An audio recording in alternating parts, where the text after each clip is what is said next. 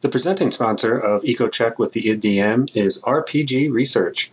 RPG Research is a volunteer-run, nonprofit 501c3 research and human services charitable organization providing a public research repository and studies the effects of all role-playing game formats, accessibility, and inclusiveness considerations for role-playing gamers, and the potential for RPGs to help various populations achieve their educational, recreational, or therapeutic goals. The founder of RPG Research is Hawk Robinson, and he has been wonderfully supportive of my creative efforts over the years, and previously appeared as a guest on EcoCheck back in January 2017 on episode 7. So go back in time and check out our conversation about all the great work he's doing.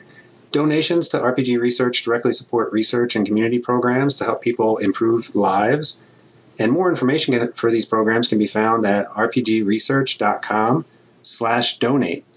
Be on the lookout for RPG Research as they are kicking off an awareness and fundraising tour September through October this year throughout the western United States. Details for this tour can be found at rpgtour.com.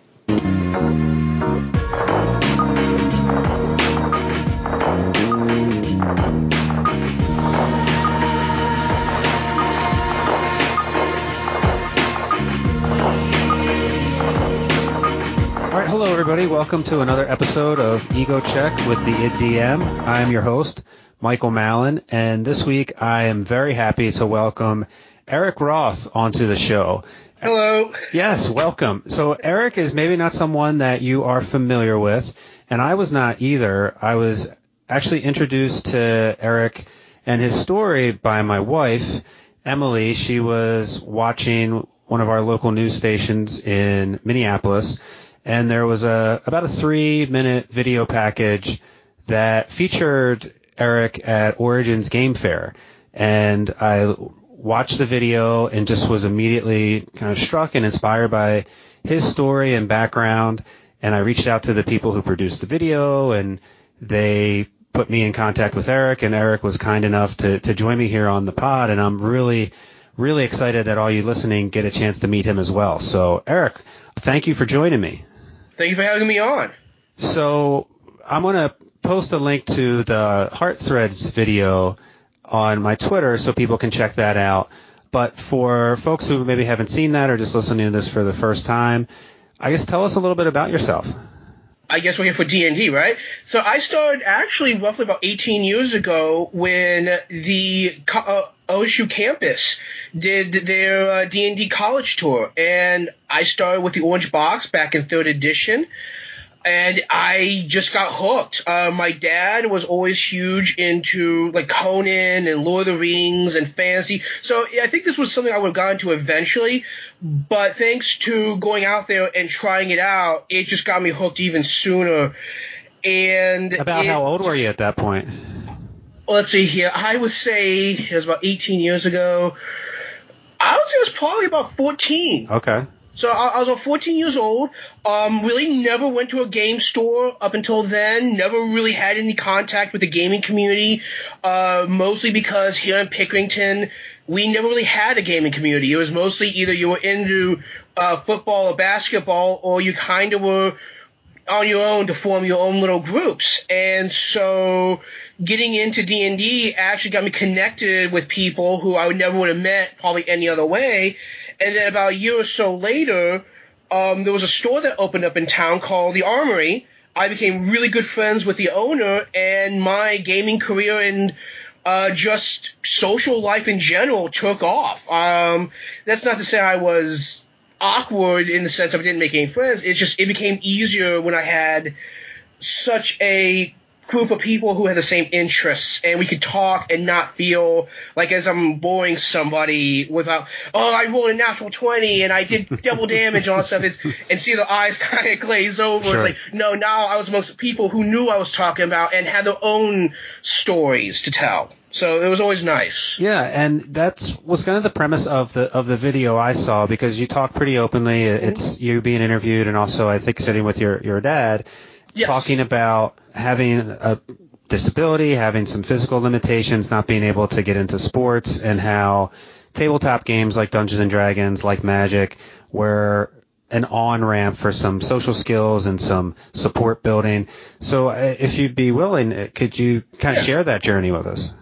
So I'm born with a disability called arthrogryposis multiplex congenita, which simply means I have my joints in my arms and my hands and my legs weren't fully developed. It gives me limited range in my legs, so I can walk, but not for very long distances. I do use a wheelchair when I do like conventions and stuff, and it's giving me limited dexterity with my hands. So I can pick up and roll dice, but I can't necessarily like point at somebody or do like hand sign language or anything like that. And it kind of always made me feel a little awkward because I kind of walked weird. My arms were always kind of weirdly shaped, so I never really got in with like dealing with people a lot. And the people I did were always accepting. They always were able to look beyond it. But it wasn't until I got into the gaming community and started playing games like D&D in particular, where my disability was a non-factor because everybody is the same. And what I mean by same is everybody's a character, everyone's playing somebody, and it didn't matter who you are in real life necessarily. I'm not Eric Roth, I am Feanor, the half-orc druid, or something like that. Sure. I am this person who I can't be in real life for obvious reasons, and it allowed me to essentially escape in a very healthy way, and not only just escape on my own, but escape with other people, and have fun, have adventures, and just generally just be somebody that I can't be for a short while. So it was always an escape that I was able to share with others, and it always made me feel welcome. I never felt alienated just because I looked differently or because I couldn't get something off a high shelf. I had to ask for help. I never felt awkward asking people as well because of this. Yeah, and I've had some conversations with some other people on Twitter and former guests on this podcast talking about just representation in gaming, games like Dungeons and Dragons, video games and things like that, and that historically games have been for tabletop games like Dungeons and Dragons, straight white males. And I think that has changed over time.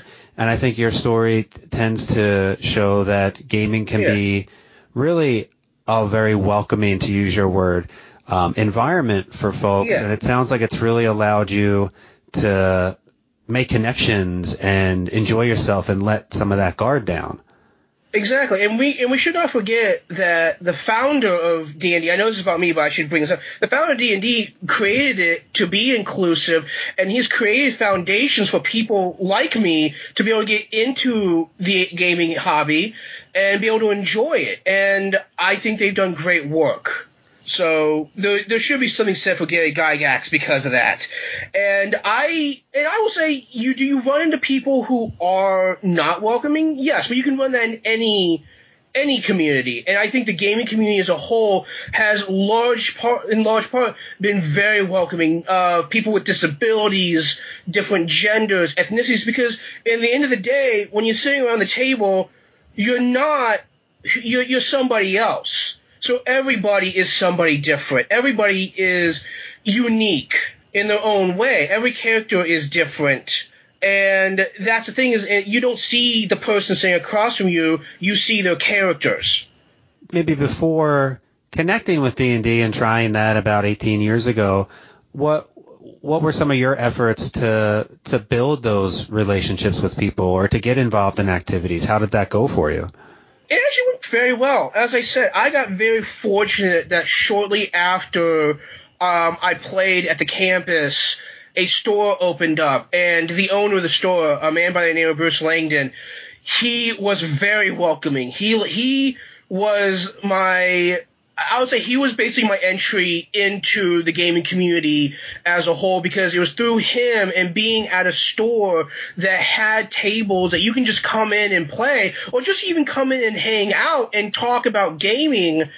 It allowed me just to interact and make friends and make connections that in all honesty, I still have to this day. I met people in high school that honestly I don't see anymore, but the people I've met at the Armory, I still know and I still talk to, and it's even allowed me to connect with people in my own time at college. I've met other gamers who I've introduced to like the Armory and stuff like that, and through them, I've still had connections with them even to this day. So it's been a very large part of helping build my social skills and my confidence.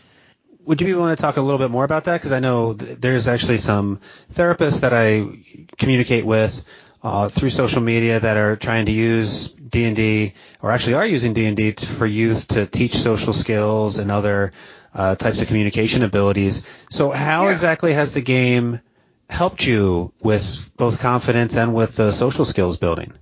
Well, with confidence, it's being able to when you present a situation and going, okay, what call do I make? Do I go running headlong into the trap, or do I want to like sneak by? Or it helps when the fact that you're the one making those decisions, and those decisions have an effect. So you got to be very confident in what you do. You can't stop. You can't ponder necessarily because you may not have time.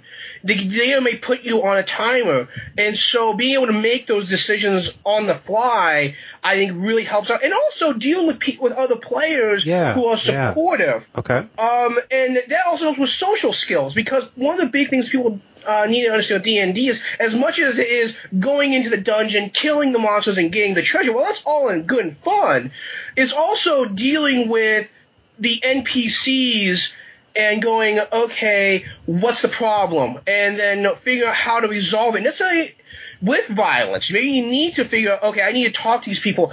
And then from person to person, sitting across from another player or sitting side by side, you need to be able to interact with the other players, because you can't do the quest on your own. You need other players, and you need to be able to communicate and develop a relationship to know, okay, I know how you're going to act, I know how you're going to act, because we've been around long enough, we know what we need to do. And you develop that over time. So D&D is really great because it helps you now being able to read people, being able to go, okay, I know how this person thinks, so I know how to talk to them. Reading their social cues, reading their facial expressions, stuff like that. It's really hard to explain without I mean, you know how it is, sitting across from the table. Well, and I think it's really interesting, and one of the things that I really find fascinating about Dungeons and Dragons and games like it is there's so many interrelationships going on around a table. So even if you have a table of just one dungeon master and 3 players, there's each player's relationship with the other person at the table. Right. Plus there's the relationship that person has with their character, the relationship that character has with the other characters around the table. So it gets exponentially more complicated. And the nice thing about that is, I think, as someone who, we haven't gotten into your childhood at all, but it sounds like maybe there was some isolation. I know I grew up with some health issues, and that was a little bit of a factor, but just having that ability at a table to practice all these different types of interactions. And I think it goes hand in hand also with confidence building, because the first time you get together, usually it's with a group of strangers. Mm-hmm. So there's always that awkward phase of, okay, what do I say? What do I do? And as you are getting comfortable with them, you are able then to crack jokes or make comments that you wouldn't make with anybody else. And so not only does it help develop your social skills, but it also helps develop your confidence, at least with those people. And then you can take those skills to outside of gaming, because then once you get comfortable being around people you don't know, you can then take that and go, okay, now I can interact with other people more easily. And as you said, we haven't really talked about my childhood growing up.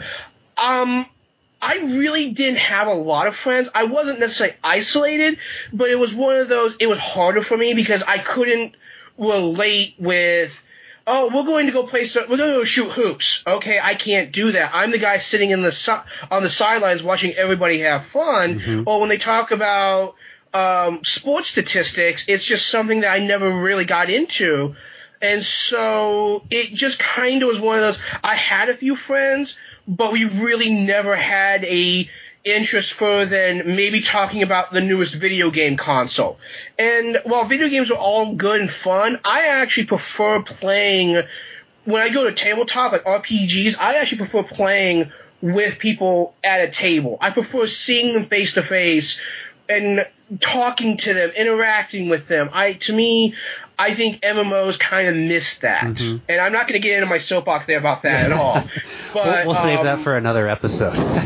Exactly. No, but I think there's a certain interaction and humanness to tabletop that it has helped me grow. It has helped me develop friendships and relationships. And it's just made me a more outgoing person. I was always, when dealing with other people, very kind of quiet. And once I knew you, I was more outgoing. I was more talkative because then I knew how you reacted to what I said. Mm-hmm. Sure. Too. So it made it easier for me to be able to interact with people. Well, and I think the experience of a child, and I speak for myself here, I was born with a significant heart condition and couldn't really do vigorous exercise, so gym class in school was always something that was a bit stressful because I couldn't run and couldn't really keep up with everybody else, so I always felt isolated and a bit of the other. You know, like folks are like, well, why aren't you doing X, Y, and Z? And I had to explain myself. And then people kind of figured out like my background and story, but it was always something that created a little bit of anxiety for me. And I think sports, even something as simple as playing kickball at recess, you learn how to cooperate and you learn sort of boundaries of behavior. Like if I act in this way, then people will like me. But if I act in this other way, people won't like me. And you start putting those things together and not being able to engage in all that. I think it can interfere a little bit with just, like you said, getting practice with that stuff. So exactly. I mean, because of it, I've actually developed a good amount of, I call people watching skills, not to sound creepy or anything, but I've developed kind of skills where I'll actually watch people's body language and I kind of watch for tell. So while I may not be interacting, now it didn't help with my skills development, but at least helped me understand watching people and watching body language. So that is something that actually has helped me out with gaming too, because sitting across the table from somebody, whether it's in D&D or even when I do miniature gaming, like I'm a huge Warhammer 40K fan, I am able to watch like body tells, and so it kind of helps me process, okay, what's going to be my next action, or what am I going to say next kind of thing too, based upon what their reactions are or what they're doing. So in a weird way, while I've not been active, I have been observant. Yeah, and again, just, you know, echoing that thought from you, I think not having the physical capabilities that everyone else takes for granted, I think your other abilities can compensate or can grow a little bit stronger. And for me, I think that observation, that empathy, like now as an adult, I'm a psychologist, which back then I wouldn't have put that together. But that's sort of where my life and career took me. And I think a lot of that is just watching people and being observant, because I had to. Yeah. I had to bring something else to the table besides just, you know, I can run fast or jump high or do these other things that other folks are just taking for granted. So it's interesting to hear you say that. Yeah. Yeah. And it's helped out. It really has. So, yeah. So you had mentioned that there's, you know, other games that you're into, like Warhammer. I think you touched on Magic briefly. What's been sort of your favorite edition of either D&D, or I think you play Pathfinder as well, with the tabletop role-playing games? What's been the one that's really spoken to you the most? So what's spoken to me the most is that's kind of a tough call. I mean, I do play D&D. I'm a big fan of 5th edition. I think it's going in the right direction. I still play 3rd edition, still to this day. I'm also a big fan of Pathfinder. Have you heard of the system Savage Worlds? Yes. I've been very big into that one as well. So I do get into non-D20 RPG. I do mostly RPGs and card games, just because RPGs, again, my own history with them, and card games mainly because they're a lot of fun and there's not a lot of setup. Though I do like a good board game. Mm-hmm. I do love playing board games when I do get a chance, just not as much because I don't get as much of an opportunity as I do with card games and RPGs. I'm very heavy into the RPGs. I have several different ones looking into, Savage Worlds being one. I'm big into superhero-style RPGs as well. There's a really good one that I recommend called Rotted Capes. It's kind of a weird mishmash of superhero comics-style RPG with a zombie apocalypse tone. Okay. And it's really cool because you're essentially playing one of these surviving superheroes trying to protect people from zombie hordes. So it's got this really neat dynamic. Yeah, it's really cool. Okay. But as I mostly stay with D&D and Pathfinder because those are the two biggest ones. As I say, mostly with 5th edition right now because that's the big one. So I was wondering, with the different gaming systems that you've enjoyed, are there any that seem to be more welcoming or more accommodating to a broader range of individuals, like with disabilities, for example? Yes. I would say D&D seems to be the most welcoming right now, mainly because their Adventure League program is, I would say, by far the most friendly, is the most inviting. They are the most welcoming when it comes to new players of any variety, not just disabilities. So I would push definitely for 5th edition D&D and their Adventure League program being the most. Somebody that works for Wizards might be listening to this, or other game companies, or even just other DMs who are running games at home or at conventions. What can they do to be more welcoming to individuals like yourself? Like, what are some of the things you've run into that have been really helpful and really like a kind of a turnoff? I would say be patient. Patience in the fact that it may take them a while to get their dice together or get what they need to say out, especially if they have a speech developmental issue. Mm-hmm. And just be more accommodating with that. If they have a wheelchair, make sure you have enough space for their chair. But other than that, just be more patient. I think the thing with people who are going to go in are going to be prepared, knowing what they're going to get into. Mm-hmm. Also, don't be afraid to advertise. Like, hey, I got open spots at a table. Would you want to join? I think those would be the most big help. Just being patient, and if they have an open spot and they see somebody with a disability that looks interested, feel free to bring them in. And also have a character ready. I would say have a character ready for them as well, so they can hop right in. You can and help them along. Yeah, what is it? I mean, from your end, if you're going around a convention, and do you notice people give you looks in certain ways? Like, what is this person doing here, or has it been improving over time? Say early on, I got a few looks. Not necessarily what are you doing here kind of looks or anything bad, just kind of, you didn't see somebody like me walking around, and to be honest, not to sound cruel or anything, but you don't see a lot of people with my disability walking around. You see a lot of them in wheelchairs. But I would say definitely over time, I've seen more people with physical disabilities in particular being more integrated into it. I've volunteered with Origins, the people who put on Origins for the last, I would say, 5 or 6 years, and I have noticed that they have become a lot more open. I've noticed that the walkways in the dealer's hall and in gaming areas have become much wider to accommodate people in wheelchairs.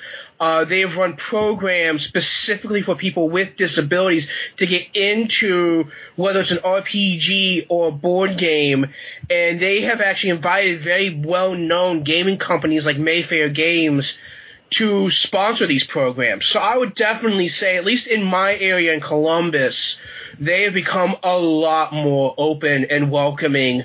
And that's not to say that they would turn them away early on. It's just you can tell that they are more, we want you to come in, we want you to play, so we're going to adjust, we're actually going to go out of our way to help adjust our space and our availability so you can come in and enjoy this community.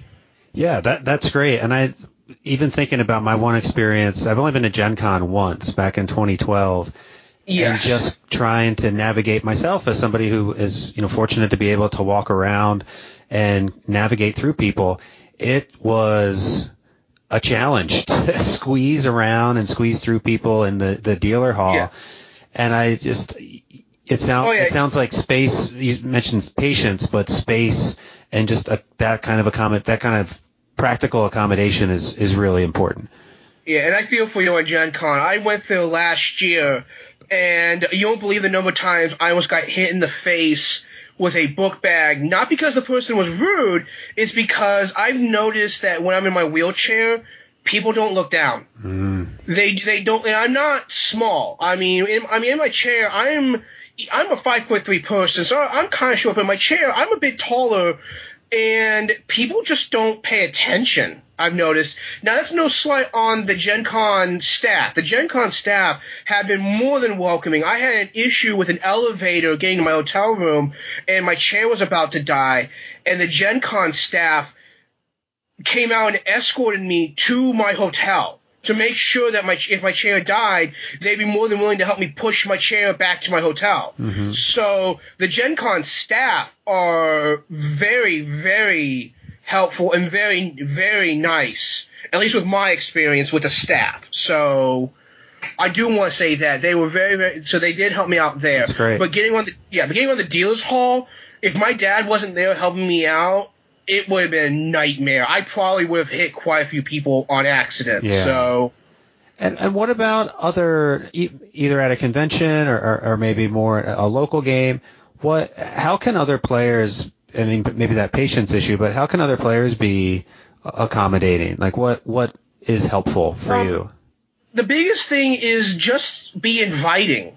Just if they see somebody, invite them.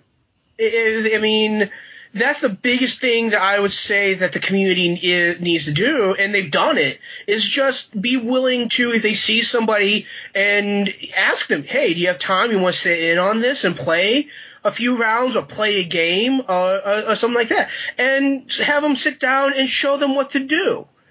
I think that would be the biggest thing, is just that. And I know I'm kind of rambling and repeating here, no, but not at all. That is the biggest part, is ask them. I mean, I know that's the hardest thing to do, and I know socially people in general kind of don't want to, like, stick their necks out, but just if they see somebody who is interested, whether they're disabled or not, and they're watching the game, ask them. They may say no. And if they do, okay, but if they say yes, pull up a chair. Have them pull up a chair, hand them a character sheet, hand them some dice, hand them some cards, and kind of help them guide them. Also, be more open to, and this kind of fits in with the patience, be more open to also asking, hey, do you have any questions? Maybe the person can't play at that time, but maybe they look curious. Ask them, do you have any questions on what's going on? Or you want to know why am I rolling these dice? Or why am I putting this figure here?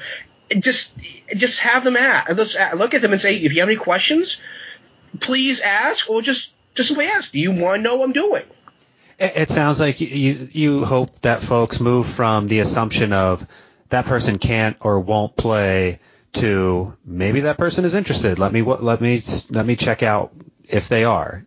Exactly, and that does kind of fall on the people, on gamers playing, to be able to really go, hey, do you want to know what's going on, or do you want to play? Because the thing is, the people watching won't ask. You actually kind of have to extend out the olive branch, or extend your hand out, and kind of say, hey, it's no problem. Don't worry. Ask, please. And was that how you were? Maybe 19, 18 years ago, more hesitant to just jump in. Actually, the weird thing is, I kind of jumped in head first. Okay. The reason why is when my dad found out about the college tour and how they were doing an event at OSU, they had tables set up for basically demos. So I just kind of waited for a table spot to open up, and I sat down and I jumped right in. Now, when the store opened up, I kind of was a little hesitant at first because, again, dealing with people for the first time, I was not really quick to jump in that regard. It was one thing to have a table spot open and the event encouraged people to come in and have walk-ins and walk-outs. It was another to simply go in and say, hey, can I join in? But once I got in, more game opportunities opened up because as I got connected with people, they go, hey, I got a game starting over here. Do you want to come in? And I'll go yes or no. And it kind of spiraled from there. Once I started meeting people, and once people started getting to know me, and once I started getting to know them, it just kind of went from there. Excellent. And you were talking about people being welcoming and inviting. Yeah. And I think one of the things I key in on is just some of the art that's used in different games. And you mentioned the Guildmaster's Guide to Ravnica before, which is something I definitely want to talk with you about. So this sort of segues into a couple of conversations I wanted to do. But the cover image for that features a woman of color, and I think that alone, it's I think a deliberate and a good choice to not have just another white male adventurer on the cover of a book, or to feature somebody there. And what are your thoughts about that? Because I'm wondering. I think the thing is this. We need to understand that the roots of it was created by I'm not trying to be politically correct here or anything. It was created by white males, but they were created with the intention of being very open with who they were going to let in. The creator of D&D, Gary Gygax, had his wife and daughter there since the beginning. Yeah. And I think the thing is while we're seeing more people of different ethnicities and of different genders appear more prominently in the artwork, I think it was something that was going to happen eventually regardless of what the situation is in the real world. Mm-hmm. Because over time, when you're playing a game like D&D, you don't see – I will honestly say you do not see race or gender. I know people who are of the straight persuasion who will play female characters, and I know women who will play male characters. Mm-hmm. It just doesn't matter. It's who you want to play. And they're one thing in the game and they're another thing in real life. It's just what it is. And I think the character on the cover is very appropriate because it shows how the openness of D&D. It shows that they don't see the gender or ethnicity. I think for its time, D&D was set for a specific group because that's the group that created it. And over time, it opened up more and more. And I wonder, what would it be like for you on a future cover of one of the big D&D campaign or setting books, if there was a hero or a character that was in a wheelchair, for example? Like, how would that make you feel, if any, differently about the game? It would depend on how they handled the character. See, I am all for creating characters for everybody. I think everybody deserves a representation in any form, no matter what. Even in gaming, movies, anything. If they did a physically disabled character, and they made him out to be like a character, doing a class that would be appropriate, like a caster or the artificer, which is one of my favorite classes, I think that would be wonderful to have a character like that. Mm-hmm. On the same token, as I said, I use D&D as an escape. I don't mind that there aren't disabled characters in D&D. I really don't. And maybe people feel differently. Mm-hmm. And I'm not saying that there shouldn't be, but I play D&D because I'm able to do things that I can't do in real life. Being able to pick up a sword or cast a spell, I don't need to worry about whether or not I'm actually going to be able to reach the ledge because my arm is too short. Mm-hmm. And that's my big thing with D&D. As I said, that's my big thing is D&D was always a healthy escape. Yeah. It was escape from reality, being able to play a person of whatever race. I mean, I'm a huge fan of playing like non-human races. Mm-hmm. I play a lot of like tieflings, half-orcs, half-giants, things I can't be in real life because that's what I want to do. And the really fun part is when I'm in a situation where my friends don't see my disability, and I'm going to tell you a little story here. I play at my house, so a lot of times I don't get a chance to get out of the house very often. It's not because it's an embarrassment or anything. It's just it's easier for my friends to all meet me at my house. Where I'm at like a central point where they all live. And there was one point I'm in my house, and we're playing a game, and I mentioned to one of my friends, hey, can you turn the fan on? Because I have a fan with a pull chain at the time, and I can't reach it. And he goes, why don't you do it? And I go, short, stubby arms. And we have a laugh. I mean, sure. and there was nothing wrong, and I hope I didn't offend by anyone saying this, but we all laughed our butts off, because no one thought of me being disabled at all the entire time. In fact, there'll be times they forget I'm physically disabled. Sure. And so, with that being said, would seeing a character in a disabled character would be nice. Yeah, I wouldn't mind seeing that if he was handled right. But at the same token, I'm not upset either. Sure. Because when I play D&D or Savage Worlds or something, I don't play a disabled character. I play who I want to play. I play somebody who I want to be. In a healthy way. I mean, you know what I mean, right? No, absolutely. I think you've mentioned that being the game being a healthy escape, and I think the classes of characters you talked about, it seems like when I think of a tiefling, or I think you said a half orc, or like a half giant, these characters that are really are nimble or have good dexterity or who are really big and strong, and it seems like that is you can explore those characteristics in the game world that in the real world they're not a reality. So it sounds like it's an outlet for some of that for you. Exactly. When I play D&D, I'm usually the person who will play like a caster or the warrior or some kind of mishmash. Like in 5th Ed, one of my favorite classes is Warlock. I absolutely love the Warlock class. I wish WotC would give it more love. One of my favorite archetypes, and it really works very well to my styles, is in Xanathar's Guide to Everything, they did the Hexblade, which is a combination of casting spells and being a melee fighter. And I love that. That is one of my all-time favorite class types to play in 5th edition D&D. I love being able to go, I can swing a sword and I can throw a fireball at somebody. Nice. I mean, that is like that's my everybody's wish, isn't it?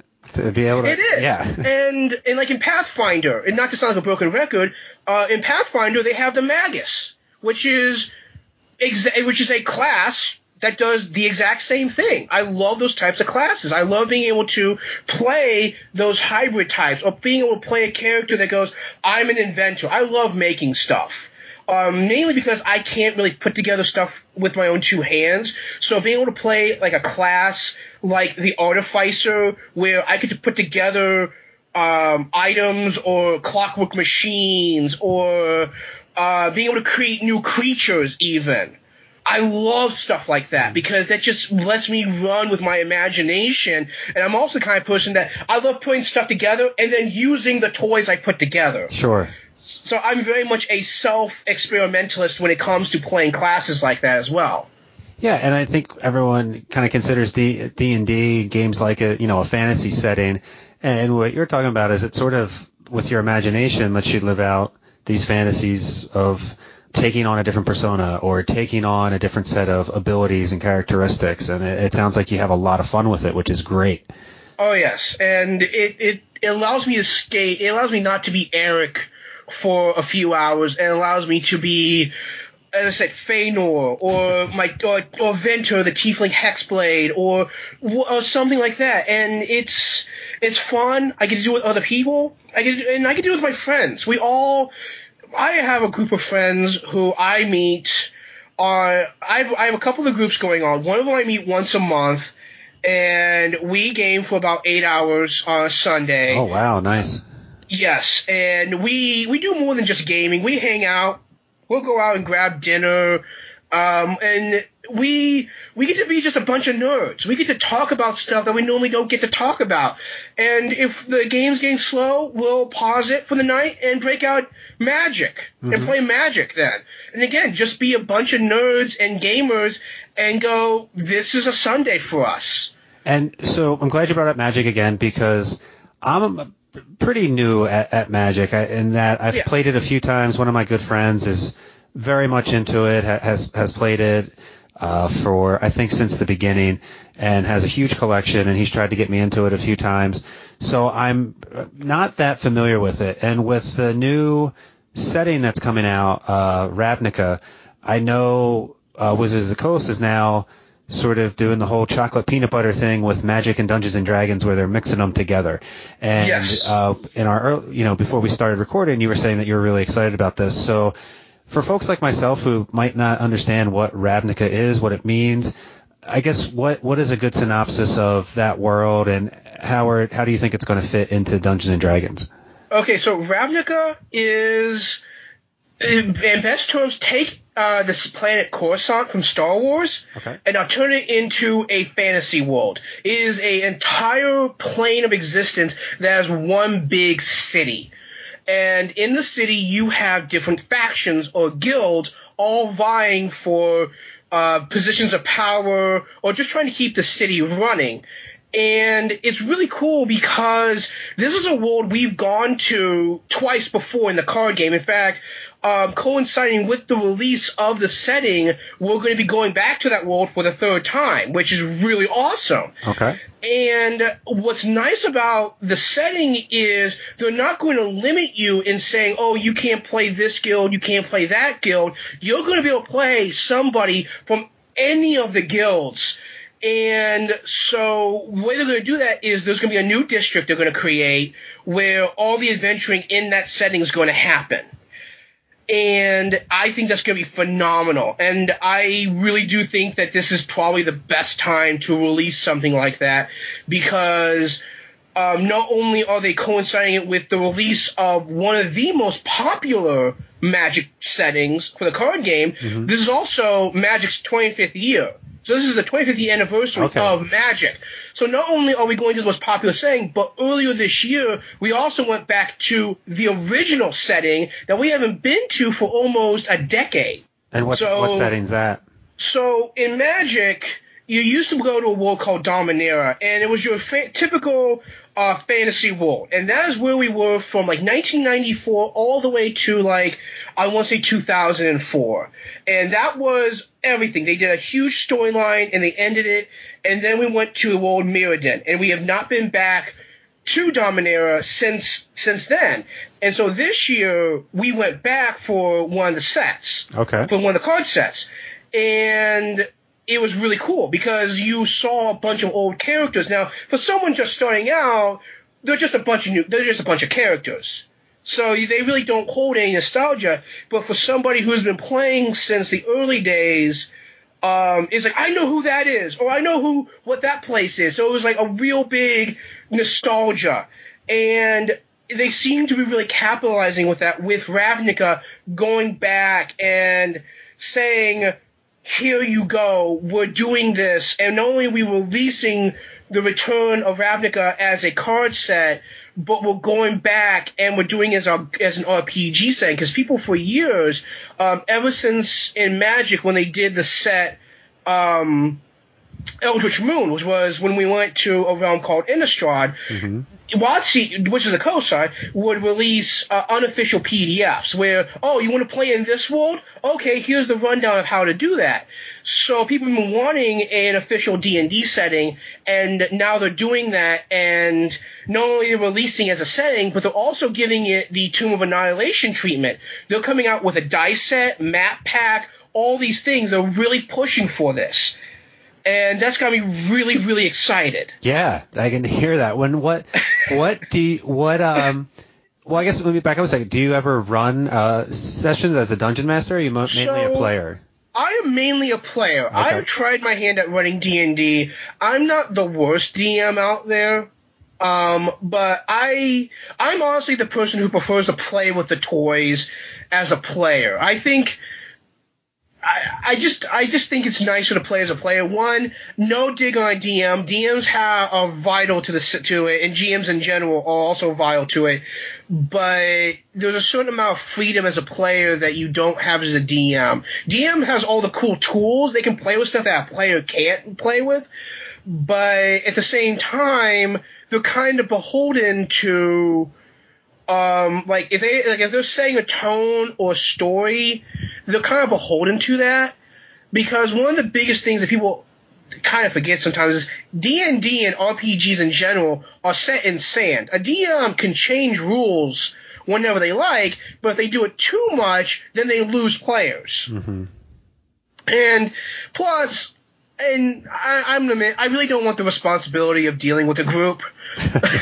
Now, with that being, it's a lot. As someone who mainly DMs, it's a lot of work to those relationships we talked about before. As a player, I think you don't have to worry about them quite as much as the DM. And I think to be a good DM, one of the things that it takes is being observant, being thoughtful about which players are involved, which ones aren't. And I think as a player, you get to be, I don't know if selfish is the right word, but you can just sort of be there to play your character, be entertained, and exactly. Now, here's the thing. I want to mention this, though. With my Once a Group month on Sunday, we do a rotating DM. So I do get to run every few game sessions, but that's only like once a month every four game sessions, though. So, and it's only like the three of us. We're actually adding in a new person here the next time we get together, which will be September 19th. We're actually going to be getting back together, and we're adding in a new player. So that means, and with the full understanding that he will have to run a game session because we do the rotating game master. So it's not that I'm opposed to running. It's just I don't think I could do it consistently week after week after week. I would need time to be able to build up a storyline. And the thing with players and DMs is it's a working relationship. DMs and players should never be like in opposition. It should always be the players need to trust the DM and the DM needs to trust the players. Mm-hmm. And that's the thing is when you have the DMs who, I'm going to use the term, violate that trust, that's when you run into some of the issues, some of the stereotypes that you hear. Well, you've been playing for 18 years now, and what are some of the, I know a lot of other DMs listen to the show and are hoping to hear tips and stuff at the time, but as a player, what are some of the things that you've seen that have broken that trust at a table? I have seen the biggest one I've seen is when a DM uses it as a fulfillment for them, in the sense that they don't care what the players do or how strong the players get. Their NPCs or their specially designed character for the game is always going to be better. It's always, and if they come in with the mentality of, I don't care what's going to happen to you, I'm going to try and kill your characters, that is a big way of violating that trust. Now, it's not to say the DM needs to make the game a cakewalk. There should always be challenges. And if a character dies or the group wipes, then that's one thing. But a DM should never go in with the idea that I'm going to purposely go out of my way to kill off a character or kill off a group. That's one of the biggest ones. Another big one is, and this is not true if you're playing on one-on-one games. I've actually been in games where it's just been me and a DM. Mm-hmm. But when a DM starts showing overt favoritism, and I mean above and beyond the character being used to further a plot line, if it goes to the fact that that player's getting more advancement opportunities or better or more equipment above and beyond what the player's getting, if like the other players have to struggle to get what they got, but one player's getting it, basically being handed stuff, that's another way of violating that trust, is when you start playing favorites. Mm-hmm. Sure. As I said, it's one thing if like, oh, I have an idea for a story, but I'm not going to hand you everything. You still got to work for it. That's one thing. I mean, that is something completely different, because they still treating the players as players and actors in the roles. He's not treating them as just background. Mm-hmm. The other issue you have, too, is when the DM starts using the rules as stone. this doesn't really pertain to like Adventure League because they have their own sets of restrictions they have to follow. Well, I would say restrictions, but guidelines they have to follow. But in home games, the DMs who treat the game as it's set in stone will often have more difficulties, where a more flexible DM, now I'm not saying you should disregard what's in the books. Mm-hmm. You shouldn't treat it like if the rules don't exist, because they are there to help support the game. But if a DM doesn't like how something goes, or they think that, let's say a player got in a situation where the DM wants them to survive because by killing that player, then it cripples a storyline, the DM should be able to fudge the rules. Mm-hmm. And vice versa. If a group looks like they're about to walk into a big bad situation where they're about ready to just completely wipe the main villain of a story, and the DM knows it, the DM should feel free to fudge it.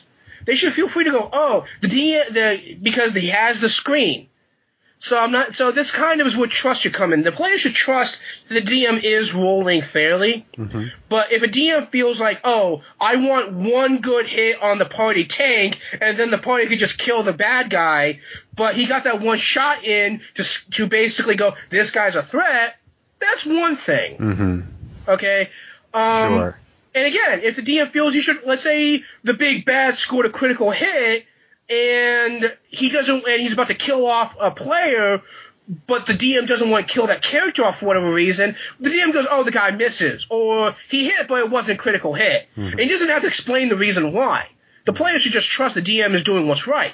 Now, if the DM is the kind to let them roll the dice out in front of the players, then that's fine, but then the players need to understand that's both good and bad. Sure. Because if the DM rolls exceptionally hot, then you got nothing to complain about when the DM kills your character and really didn't intend to. The dice were just rolling that good. There's potential, I think, benefits and consequences to going either way. Exactly. Oh, yeah, there is. Yeah, rolling in front of people, and I think you detailed them pretty well in that.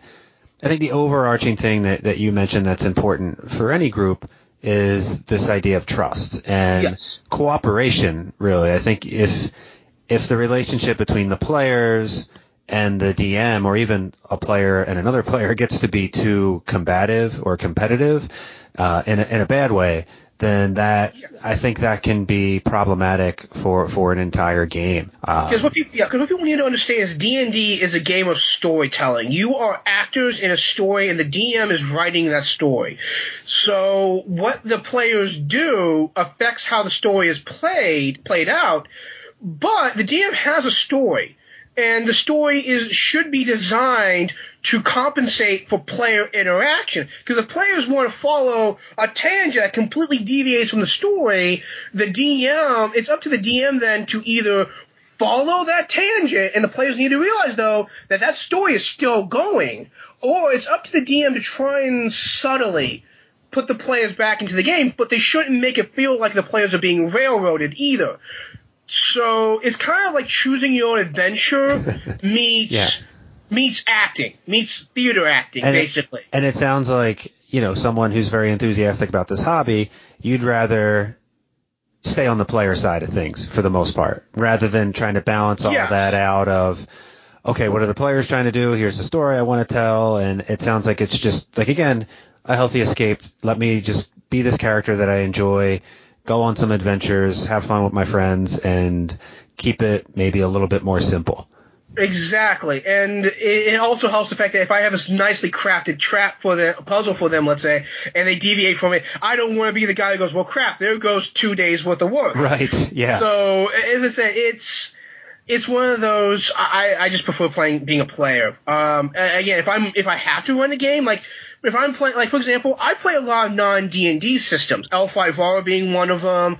I'm big into the Warhammer RPG, both the fantasy and the 40K, but it's kind of a niche system. Yeah. So if I end up wanting to do something with it, 9 times out of 10, I'm the one having to run it, which I'm okay with, but I prefer playing in games more than running. And so I really appreciate all the time that you've offered me here. As someone who's an experienced gamer, playing a wide variety of games over the last 18 plus years, and someone, like you mentioned, as an individual with some physical disabilities, what if anything, are you hoping to see in the next 18 years from tabletop role-playing games, Magic, and things like Warhammer? I'm hoping. That's a tough one, because right now they seem to be all going in the right direction. I would like to see them.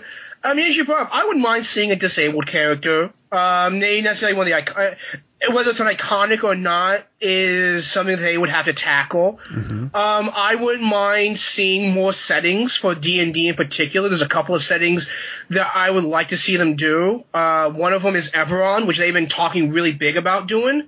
Yeah, and they released a guide for that recently. Yeah. Yes, and I got a gut feeling we're probably going to see a print book within, I would say either tail end of this year or definitely next year. We're probably going to see a print book for that. I'm more banking on next year because of Ravnica coming out. Another setting I would like to see them do, and this mostly feeds into one of my favorite classes that we haven't seen yet, is I'm a huge fan of psionics. I love the idea of the mental magics, as they refer to it. And one of my favorite settings that really showcases it is a setting called Dark Sun. It's kind of like this weird post-apocalyptic fantasy world, mm-hmm. and magic is kind of on the outs, but psionics is a very big integral part of it, and I would like to see them do that. Magic-wise, I just would like to see them. I like what they're doing with it so far. I wouldn't mind seeing more collaboration with D&D and Magic. I would really hope that that Ravnica isn't going to be a one-time thing, whether we see it as a printed supplement every couple of years, or just see them as little PDFs that get released when a new Magic set comes out. That'd be really nice. For other systems, I would just like to see them maybe start making more of an impact on the market, because the issue right now is there's a lot of competition out there. Mm-hmm. And I would like to maybe see some of the non-D20 games get some love. Okay. I would like to see Savage Worlds become bigger. I would like to see L5R take off. Again, being a huge fan of the old system. I've liked what I've been seeing with the new one. I wouldn't mind seeing the RPG take off. And same thing with the Warhammer RPG. I think there's enough of a carryover. I think you would do very well. Excellent. Yeah, and I wonder, has the combination of Magic and D&D ever gone in the other direction where D&D shows up as a Magic the Gathering set? I don't think so. I don't think officially it has. I wouldn't mind seeing that, actually. That would be really cool to see them do the reverse. But I think it's going to be easier to try and bring stuff from Magic over to D&D than the other way around, because how would you translate like a player character? I mean, yeah, you have planeswalkers, which are basically little mini characters, mm-hmm. but I don't know how you'd be able to do that. I mean, I don't know. Would I like to see it? Yeah, but I think it'd be one of those like one-off specialty sets that they kind of do, kind of like how they did the Unstable or Battle Bond sets here recently, mm-hmm. which were basically one-off sets that they released for a little while and then they don't print them anymore. I think I could see them doing something like that, and that would be really cool. I think you would get a decent amount of carryover, mm-hmm. depending on how they did it. Well, I also wanted to, once again, thank you for your time, and I imagine people listening might want to give you a shout out, or just, I certainly was inspired by the original video that I saw with you, and it's been great talking to you here. Thank you. This is great. You're welcome. How could people contact you if they wanted to maybe just say hey or had a follow-up question? I would say Facebook is the best way of contacting me, whether through Facebook Messenger.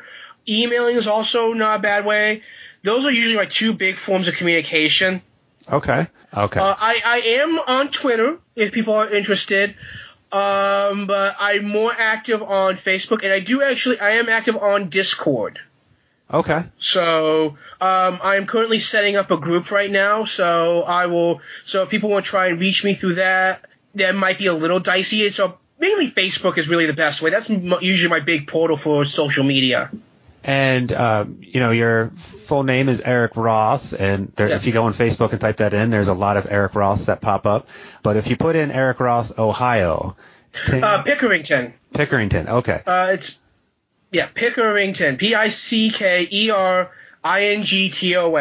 So if you type in that with Eric Roth in Facebook, he will pop up, and sounds like would be happy to accept a friend request. And, And on Twitter, I found you. I know you said you don't have much of a presence there, but it's Eric Roth 86.